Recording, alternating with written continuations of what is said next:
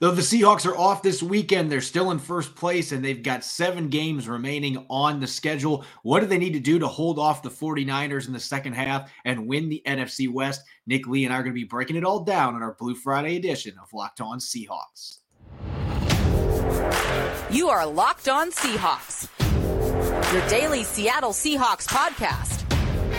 Part of the Locked On Podcast Network, your team every day.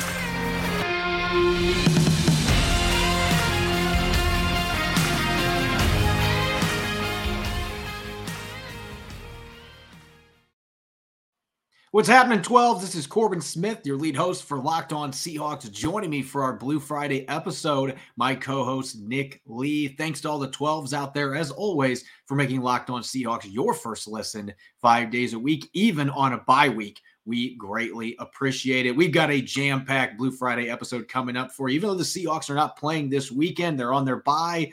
They've got 7 games remaining. They're currently in first place in the NFC West. We're going to be breaking down what they need to improve upon in the final 7 games to hold off the 49ers and win the division, get a home game to open the postseason. And we're also going to play a little bit of this or that, a game here on Blue Friday as well. Really excited about that. This episode is brought to you by SimpliSafe Home Security with Fast Protect technology exclusively from SimpliSafe. 24/7 monitoring agents capture evidence to accurately verify a threat for faster police response. There's no safe like SimpliSafe. Visit simplisafe.com/LockedOnNFL to learn more.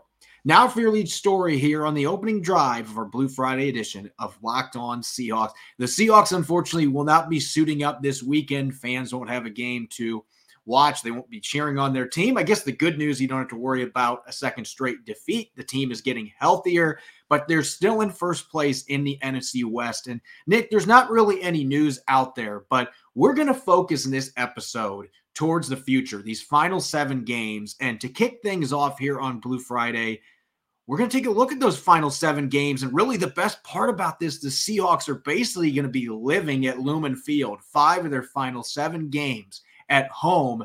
That's a really big deal, especially when you've already built a 6-4 record to put yourself in first place in the division. Now you've got a ton of games at home, giving you a better chance to finish off that division championship. Yeah, I mean, with one of those road games being at LA, which isn't exactly the the hostile environments you can invent in the NFL. The other one absolutely is in Kansas City. So the two opposite ends of the spectrum as far as their final 2 road games, as far as environment and what they're up against. But overall, I think it is a favorable schedule. I know that in the NFL, it's any given Sunday, especially when it looks like it's 3 division games.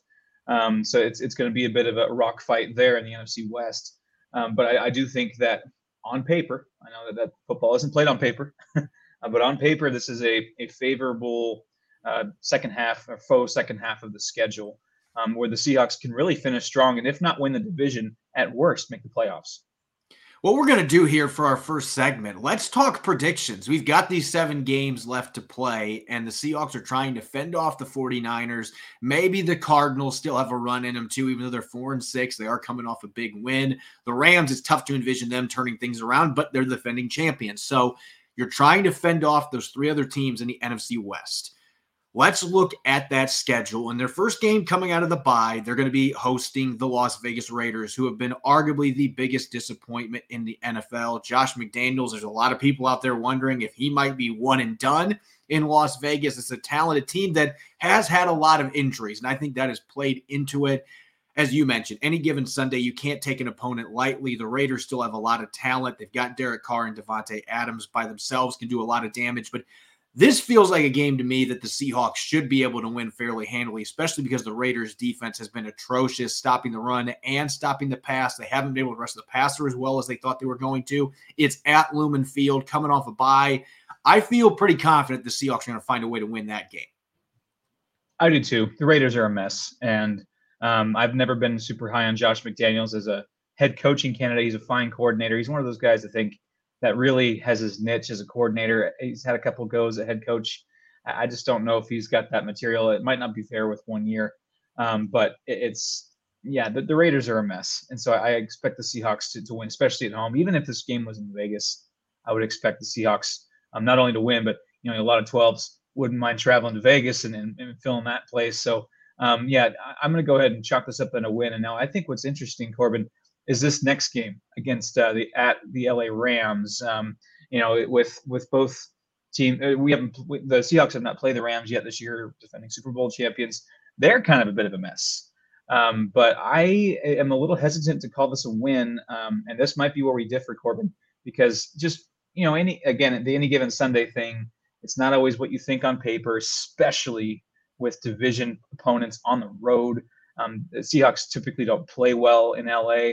I know they beat the Chargers and kind of got over that mental hump, but I'm going to actually chalk this up as an L. Just the attrition of divisional games, especially on the road. I worry about number 99 every time the Seahawks play the Rams, and he's still healthy. So as long as Aaron Donald's there, that's a problem. With that being said, I actually think this Seahawks team matches up better with the Rams than what they have in recent seasons, especially with Cooper Kupp not being able to play in this game. That is going to be a big deal. Now, Cooper Kupp may be back for their season finale game at Lumen Field, but he will not be playing in that game. He's now on injured reserve. He's undergoing ankle surgery. That is a huge loss for the Rams. Matthew Stafford has been banged up with an elbow injury. He's had a concussion recently. Their offensive line is an absolute disaster. They can't run the football. I just am not sold on them being able to do enough to beat the Seahawks. So I actually think Seattle goes into LA and gets that win fairly handily. I just think they match up better against that Rams team than they have in recent seasons. Now, the upcoming week, this is truly a trap game. The Carolina Panthers in week 14 coming to Lumen Field. Carolina is one of the worst teams in the NFL. Seattle should win that game. But this is one that I circled thinking that might be a one that this young team with all these rookies, that might be a game to be on upset alert. That said, I still think Seattle wins that game. I think they win their first 3 games coming out of the bye. I just think Seattle's a much better team than Carolina. Even if they start Baker Mayfield in that game, who I still think is their best quarterback, even if the numbers don't bear that out, they've got enough holes on that roster, and we've seen them go out and have really flat performances in multiple games this year. What Cincinnati did to them a few weeks ago. They've had their good games too. They've been very up and down, but I think Seattle wins that game, and they improved to 9-4 coming out of the bye week. I feel pretty good about those first 3 games, and then there's some tough ones coming up after that. Yeah, definitely the Carolina game I think is very winnable. They're pretty bad all around. 30th in total team DVOA, if you keep track of that stat, one of the worst in the league. Not very explosive, especially, they traded away Christian McCaffrey. Your team will usually only get worse when you get rid of their best player. And so, yeah, we'll take that as a win. And then here's another interesting kind of intersection.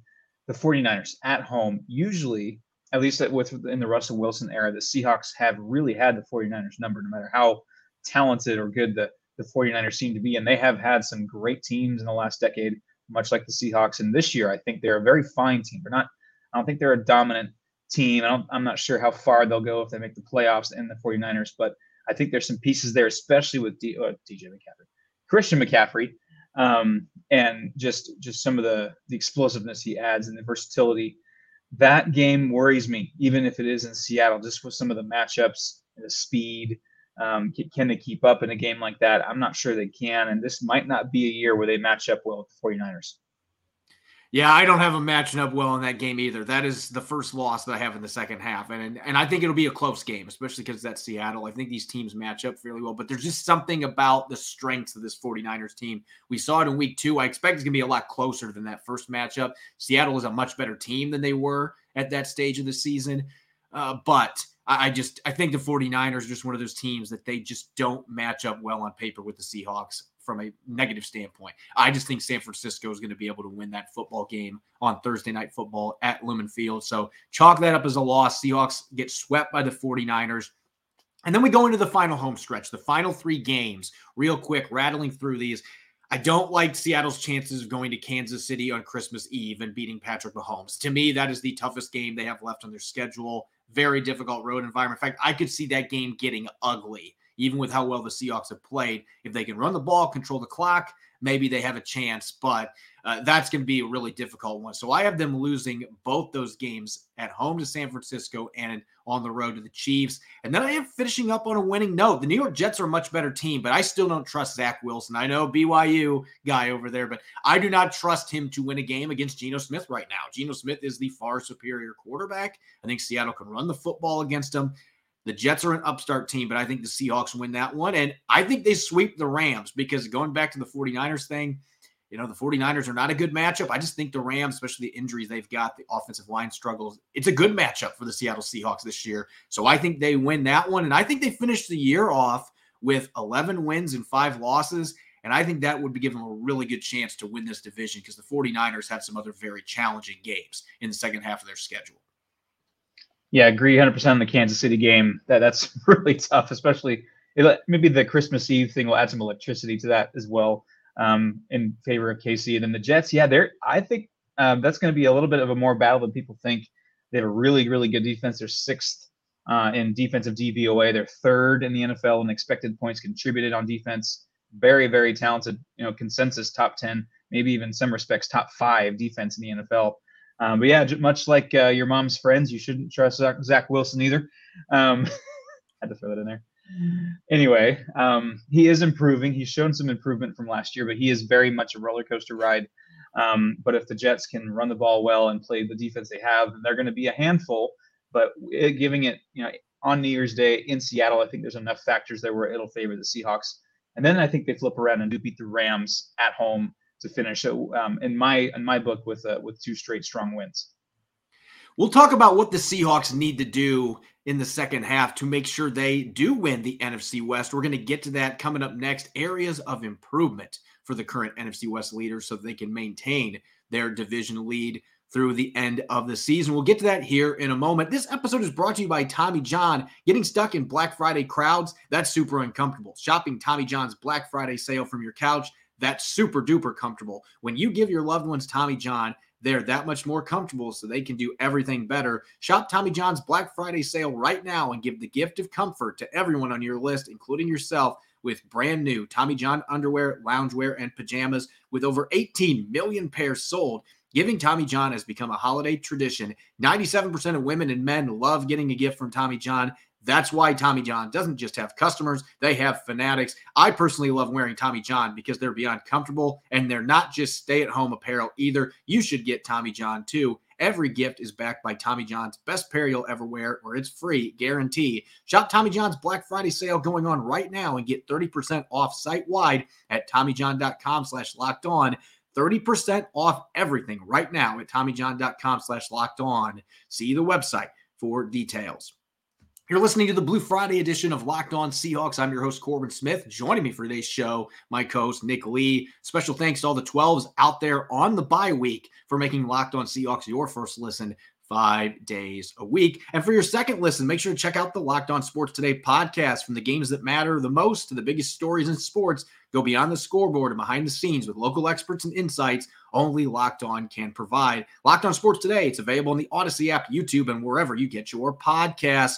All right, Nick, continuing to look towards the second half of the schedule. The Seahawks off this weekend, but then the second half begins. They're currently in first place by just half a game. The 49ers would move back into first place because they hold the tiebreaker against the Seahawks if they win this weekend.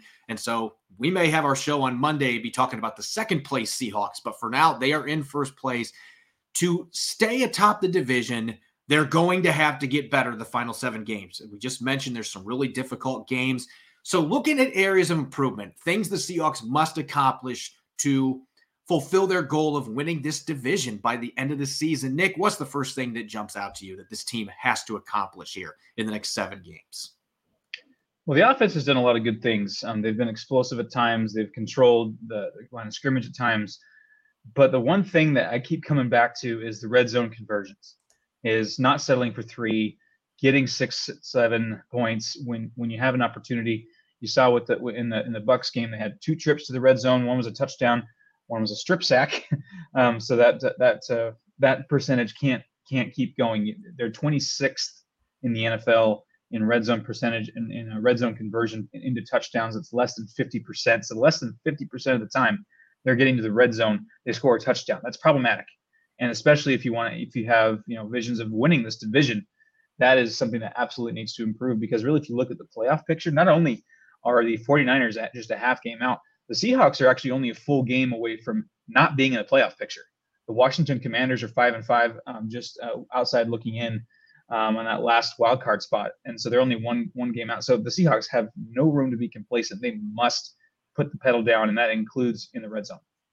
Yeah, the red zone has been a big issue for the Seahawks most of this season, and they had a great game against the Cardinals in Week 9, only to come back and then have that huge fumble that Geno Smith lost, and that was really a crucial turnover in that football game in Munich. And so they've been very up and down. They have got to be much more consistent. If they could get that up to 55-60% by the end of the season, that might be pushing it. 55% would be probably a really good target point with 7 games left to go. If they can do that, then they've got a chance to be able to win this division. I know that the run game, and we talked about this earlier this week, coming out of Sunday's game where they could not run the ball at all against the Tampa Bay Buccaneers. Ken Walker III has been sensational for the most part. And not all of this is on him. He's a dynamic talent, but you still got to have blocking out in front. And I think that's the big issue for me here. When I look at the Seahawks, for them to win this division, they've got to have improved consistency from their run game. They were held under 40 rushing yards last week. The week before, Walker was under 40 before halftime. They got things going in the second half against the Cardinals. Had a really rough game against the Giants the week before that. Nick, they're 22nd in run block win rate for ESPN. They're 16th in run blocking grade for Pro Football Focus, which ironically is higher than it really has been in a number of years. But still, their offensive line has really struggled in the run game. And from my observations, I feel like they probably have been a little bit lower than what I would put them on PFF. I think 22 seems about right, that 22 to 24 range. They have not been one of the better run blocking teams as a unit. I think their pass protection has been fantastic most of the year, but I'm looking at the interior offensive line specifically. I think the rookie tackles have actually done fairly well considering expectations as run blockers, but aside from Damian Lewis, and Phil Haynes has been solid, but Gabe Jackson's got to play better when he's in the game. And Austin Blythe, that's been the one big issue for him at under 300 pounds, is being able to set the line of scrimmage as a run blocker. He's not expected to be a guy that's going to bulldoze people, but he's struggled in the zone blocking game too. That's been the one hindrance in his game. I think he's been solid in pass pro. His communication has been a huge upgrade for this offensive line, but I'm looking at that interior line specifically. The tackles are going to keep getting better, but the interior O-line has to be more consistent to open up holes for the running backs. If they can do that, I like this team's chances of being able to continue scoring a lot of points, and I think that would pay dividends in the red zone as well. What jumps out to you next looking at these final 7 games? The one thing on defense, the one thing can really fix a lot of problems, and that's tackling and cleaning up the tackles, and that'll turn 8, 9, 10-yard gains into 2 or 3-yard gains or losses. And that really makes a huge difference. And you're trying to get these offenses off schedule. You're trying to put the pressure on them. And I think I was listening to the KJ Wright show on 710 where he was talking about earning the right to rush the passer. And you do that by getting teams off schedule. So they have to throw on 3rd and 11, 3rd and 8. And that's wrapping up guys on 1st and 2nd down, wrapping them up when you have a chance. The Seahawks have the 8th most missed tackles in the NFL, and they are the worst at that in the NFC West. So that is something that absolutely needs to be cleaned up. And really, if they become average in that category, that'll all of a sudden cover up, I think, a lot of deficiencies you see on the defense, at least on the stat sheet.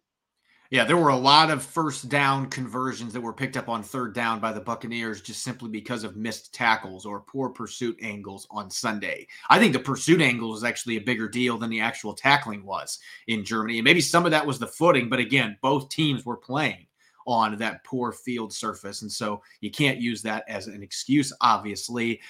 There's not a lot to nitpick with this offense in terms of the way that Shane Waldron has called plays. I love that the tight ends are getting involved this year. That's been a big part of the formula, scoring all these points, being a top 10 scoring offense for most of this season. I've liked the design of the run game, even if it hasn't been consistent with the blocking up front. But there's one thing that I'd like to see the Seahawks get back to doing a little bit more. I'm not asking Geno Smith to chuck the ball downfield 40-plus yards 15 times a game like Russell Wilson loved to do. I'm not asking that, but you've got 2 of the elite deep ball threats in the NFL in DK Metcalf and Tyler Lockett. And you look at the stats this year, they're still in the top 20 in receptions and receiving yards in the NFL. So from that perspective, they're still reliable star targets.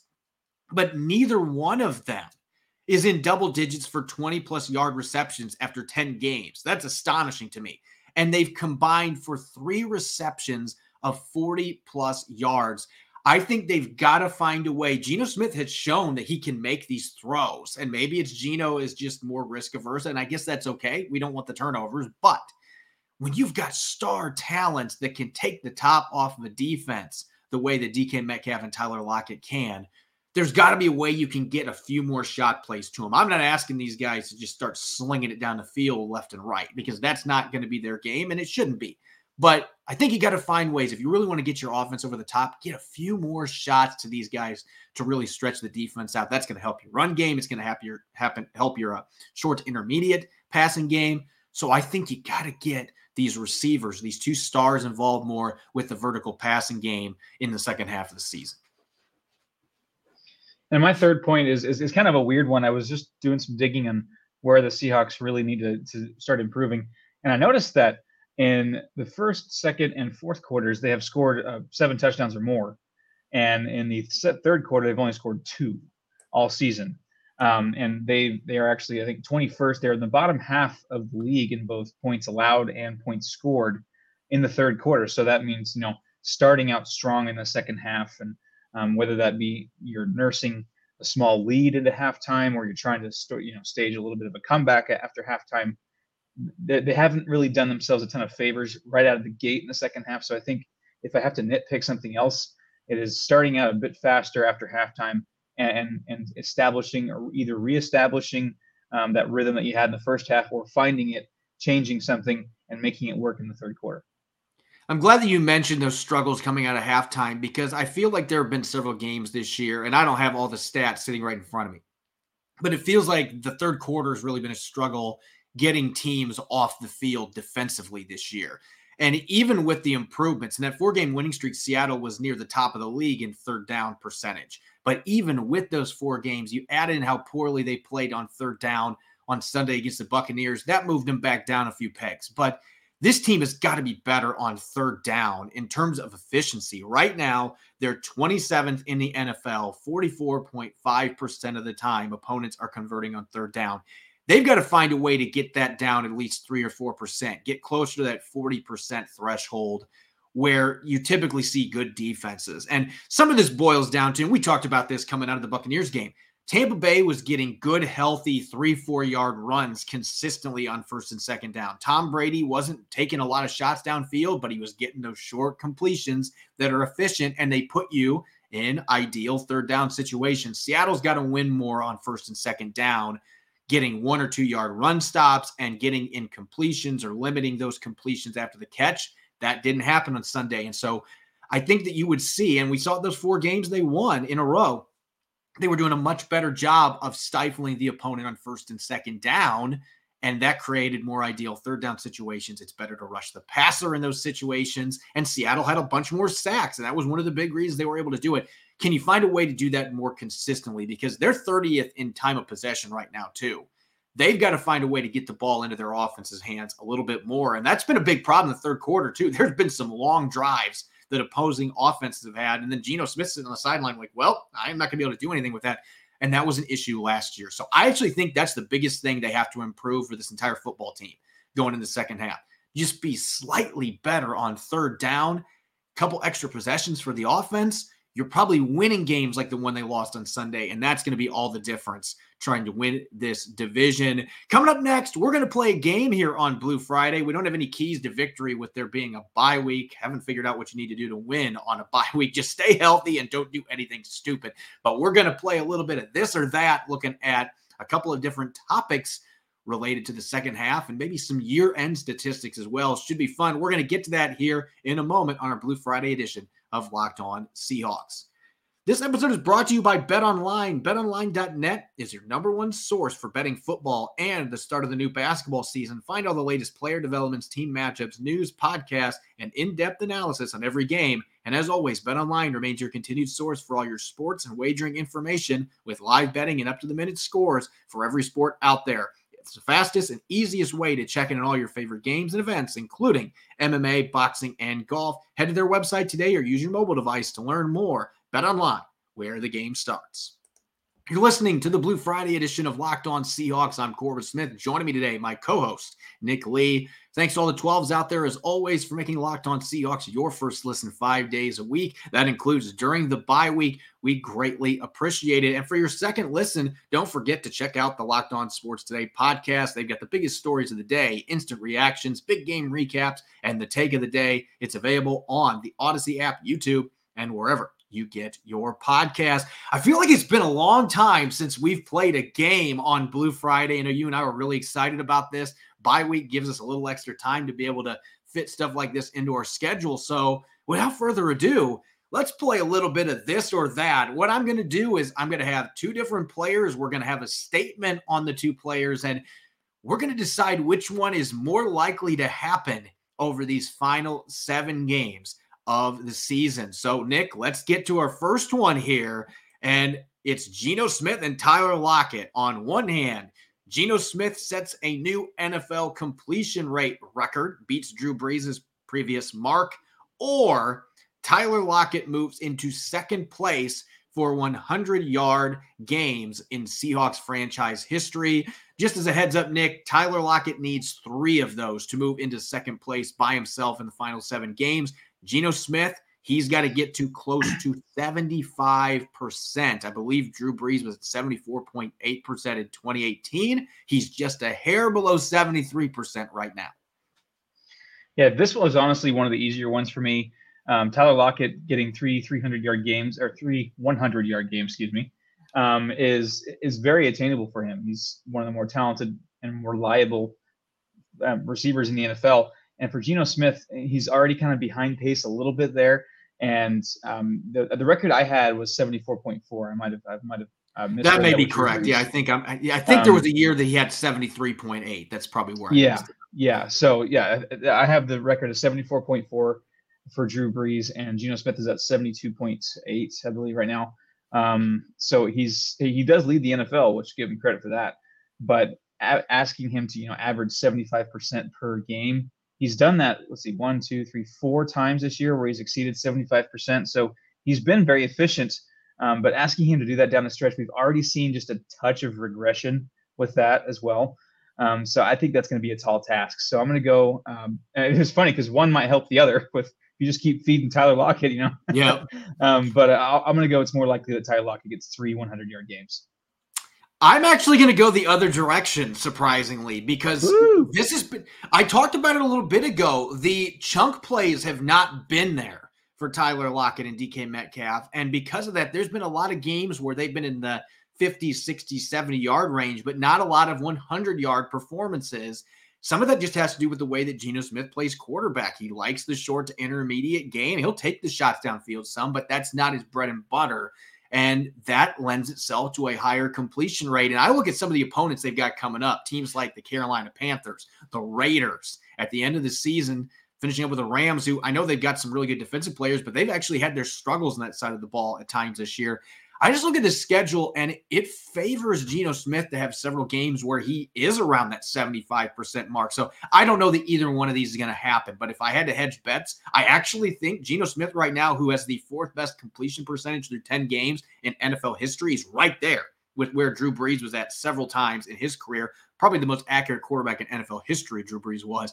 Geno Smith is right there at number 4. So I actually would lean towards Geno Smith. Our next one here, we're going to go to running back and receiver. This or that. Ken Walker III rushes for 1,100 yards, or DK Metcalf scores 10 touchdowns for the 3rd straight year. Well, let's do some math for this one, as I like to do a little math with my sports here. So to reach 1,100 yards, Ken Walker, he's at 587 now, I believe it is. And so he would need to average in the final 7 games about 73 yards per game to reach that mark, which is totally doable. He's already exceeded that amount 4 times this season in 9 games. So I think that's entirely possible. I mean, both of these are possible. I just think that DK Metcalf has a bit more ground to make up in that regard. He's got 4 touchdowns. He needs 6 more, which averages out so just a tick under 1 touchdown per game, which he absolutely can do.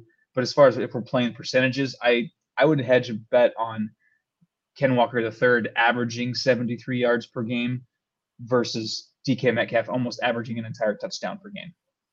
Yeah, as long as Ken Walker III stays healthy, 1,100 yards is actually pretty attainable. 73 yards per game. I mean, Pete Carroll, if you told him, I was like, man, if that's all we're averaging with our star running back the next 7 games, I'm not liking our chances of winning very many football games. So I think that one has a very good chance to happen.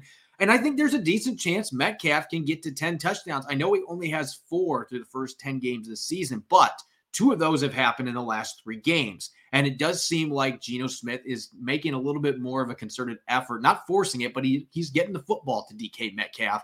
I think some of those touchdowns are going to start happening in the second half. I don't know if it's enough to get to 10, but I think Ken Walker III is the much safer one because 73 rushing yards per game, he can do that. Just got to keep him healthy. Metcalf can get to 10 too. Both these are attainable. I just think Walker's has a much better chance of happening. Let's go to the offensive line now for our third one. This or that.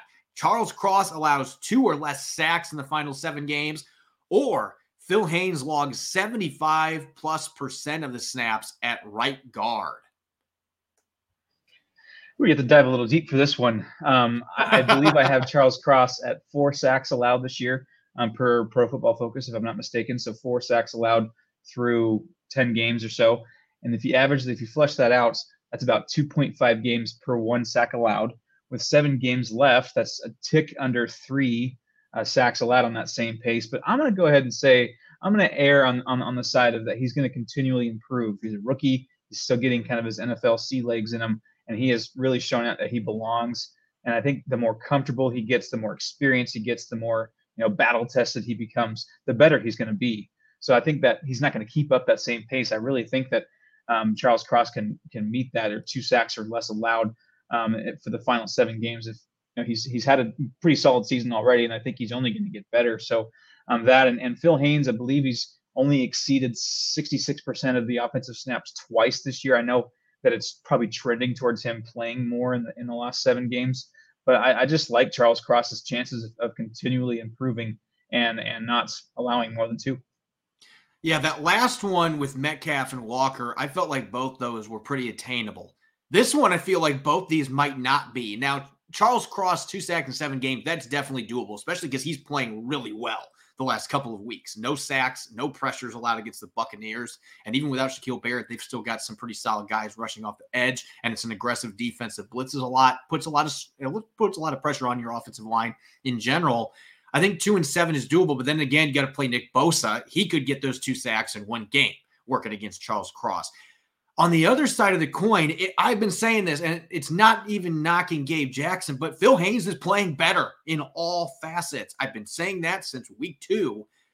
I don't know that they're going to move away from this platoon that they're doing right now, though, because it's working pretty well. It's allowing them to keep both guys fresh. But if they were going to play one guy, I would say that it's going to be Phil Haynes. I just don't think he gets to that 75% threshold. I think the Cross thing has a better chance of happening, but I'm not sure that I could see either one of these happening. All right, let's go to the defensive side of the football now. This is going to be a really fun one, Nick. I know you were psyched about this one going into the show. Darrell Taylor leads the Seahawks in sacks, or Uchenna Nwosu leads the NFL in sacks. Pretty interesting dynamic here on this one. Yeah, I guess both of these can't happen by default. So this is definitely one or the other. Man, just looking at where there are, Darrell Taylor has 3, 4 behind Nwosu's 7 so far. And Uchenna Nwosu is 4.5 off the pace of 11.5 sacks, is the current clubhouse leader in sacks for the NFL. So if you're going strictly on who has a smaller gap to close, it would be Darrell Taylor. And also for me, with Uchenna Nwosu, he has the entire league as competition to reach that mark to lead the NFL, whereas Taylor pretty much has Nwosu. That's about it as far as competition for leading the team in sacks. And so basically I think it's more likely that Darrell Taylor gets hotter as Nwosu kind of maybe cools off a bit, than Nwosu continues this crazy pace to 13, 14 sacks. And even then, that probably won't be enough. Just with the premier talent pass rushing around the league, we might, I don't know if we'll get a TJ Watt kind of season this year, but we'll definitely approach 20, I think. And I don't think Nwosu will have that much in the tank to get there. I think he's having a fine season, a Pro Bowl season, dare I say. But I think that the odds are in Darrell Taylor's favor to get hot. Well, maybe having time to catch Nwosu, as Nwosu might not be able to maintain that pace. Yeah, and this isn't even taking a shot at Uchenna Nwosu because of the season he's had, but he's already got a career high in sacks, and sacks can be one of those things that are fleeting. Like you can get a bunch of them in a 3 or 4 game span and then go 3 or 4 games without one. And it doesn't mean that you're not playing well. You might be generating pressure, but the quarterback's getting rid of the ball, or you're pressuring and then a teammate ends up getting the sack. So it can be difficult to project sacks. And Darrell Taylor has strip sacks in 2 of his past 3 games. I feel like he has heated up some in this situational role they're using him in. They're going to be playing some teams that really like to throw the football in the second part of the season too. So I actually would be leaning towards Taylor on this one too. I just think it's going to be really difficult for Nwosu to actually jump up to the top of the NFL in sacks. It's not going to be easy for Taylor to make up that 4 sack discrepancy, but at the same time, we've seen what he's capable of doing when he gets hot. If he gets a couple games where he gets multiple sacks, boom, he's right back in it, and you got 7 games to do that. So I would lean towards Darrell Taylor on that one too. All right, this is another fun one on defense. Jordan Brooks racks up 195 tackles. That would be a new franchise record for a second straight year. Or Tariq Woolen expands on his rookie record and intercepts 8 or more passes. Oh man, both of these are pretty beefy numbers. Man, I think that Jordan Brooks, he's just a tackling machine, man. Like he's quietly racking them up 106 through 10 games to 10.6. So yeah, that he would have to pick up the pace a little bit to reach the 195. But that has, for me, I'm going to go with what needs less luck. And Tariq Woolen is starting to build a reputation, and that will cause him to see less targets. And sometimes interceptions, you got to get a bit lucky. You got to be in the right position. You got to have clean look at the ball and catch it. And guys got to throw your way. And that's not always going to be the case, especially now as he builds more of a reputation as one of the better younger corners, more talented young corners in the entire NFL. There's a little less luck involved in what Jordan Brooks does on the defense as just a vacuum cleaner. So I'm going to go with Jordan Brooks. I know that's a toothy number. That's a big, beefy number at 195. But I think just the odds of that happening are better just because teams might start shying away from Tariq Woolen, and the interception number has a bit of luck involved, whereas Brooks is just going to keep racking up tackles right and left. You look at the pacing, and both of these are about on pace, maybe just a tick below. Like you said, Jordan Brooks would need to get a few more tackles mixed in there in these final 7 in terms of his pace, but he's not that far off. And Tariq Woolen with 5 interceptions in the first 10 games, if you're looking at 15, he'd be at 7.5 if you're playing 15 games. So he's actually right on that pace, but interceptions are so difficult to, again, it's another thing like sacks. They're difficult to project. And you mentioned it. Quarterbacks are already not throwing as much at him because they know, you know what, that guy's a freak athlete and he's going to jump the football and he's going to pick me off if I keep testing him. Kyler Murray hasn't learned that yet, and he's paid for it. He probably could have been picked again 2 weeks ago. He's busy playing Modern Warfare 2, so that's okay. But yeah, I think that both these are doable, but I think that the tackling one is probably the one that is more likely to happen. I could see Woolen getting to 8 interceptions. He could get 3 picks in the final 7 games. He's already had a 4 games in a row streak with picks earlier this year. It's just I don't know that the targets are going to necessarily be there for him. If teams do keep throwing the ball at him, then he'd have a chance. So I would go with Brooks being the safer bet here. I think they're both doable, though, on this particular one. Really fun one, real quick. Pete Carroll passes Mike Holmgren for all-time wins. He needs 4 victories to do that, and Jason Myers makes at least 8 50-plus yard field goals. He has made 5 of them so far. I don't know about you, Nick, but this one actually seems pretty easy to me. Yeah, I think Pete Carroll going 4-3 in the last 7 games of this season. That's what I had him, and I that's what I have the Seahawks going in the second half. You had 5-2, I believe, and I think that mine was a bit of a conservative one. So I could easily see the Seahawks rattling off 5 more wins this year. So I'm going to go with the Pete Carroll. I think Pete Carroll is going to get to that number. Not, Jason Myers has had a pretty good season, especially a bounce back year from last year. I'm hoping they don't need him to do that because I'm hoping the offense pushes down the field and actually scores touchdowns. But as far as, again, playing the odds, I think the odds are more in favor of Pete Carroll going at worst 4-3. And the Seahawks are going to be playing some games they're going to be playing 5 of their final 7 at home. And we know the weather is going to be potentially a major impact for kickers. And so long field goals are going to be difficult to come by. Now, when they're down in LA, he's already shown that he can make 50-plus yard field goals. And maybe Pete Carroll will be more willing to give him those chances with how efficient he's been. But I just don't know that he's even going to get 3 more 50-plus yard kicks the rest of this season, let alone making 3 of them. Pete Carroll's got a better chance to get the 4 wins in 7 games. And it would be the second time he's passed Mike Holmgren. He passed him for the Seahawks all-time winning record. Now he would pass him for all-time wins with all teams, which would be an accomplishment given the head coach that Mike Holmgren was for the Packers and the Seahawks during his time with both those teams. As always, you can follow me on Twitter, Corbin Smith NFL. You can follow Nick at NickLee51. Make sure to check out Locked On Seahawks on Apple Podcasts, Google Podcasts, Spotify, and streaming 5 days a week on YouTube. Coming up on Monday, we'll be back to game week. We're going to start shifting the gears towards the Las Vegas Raiders. I'll be rejoined by Rob Rang. And of course, we'll answer your mailbag questions that we do each and every Monday. Enjoy your weekend. Enjoy the stress-free weekend without the Seahawks playing. Go Hawks.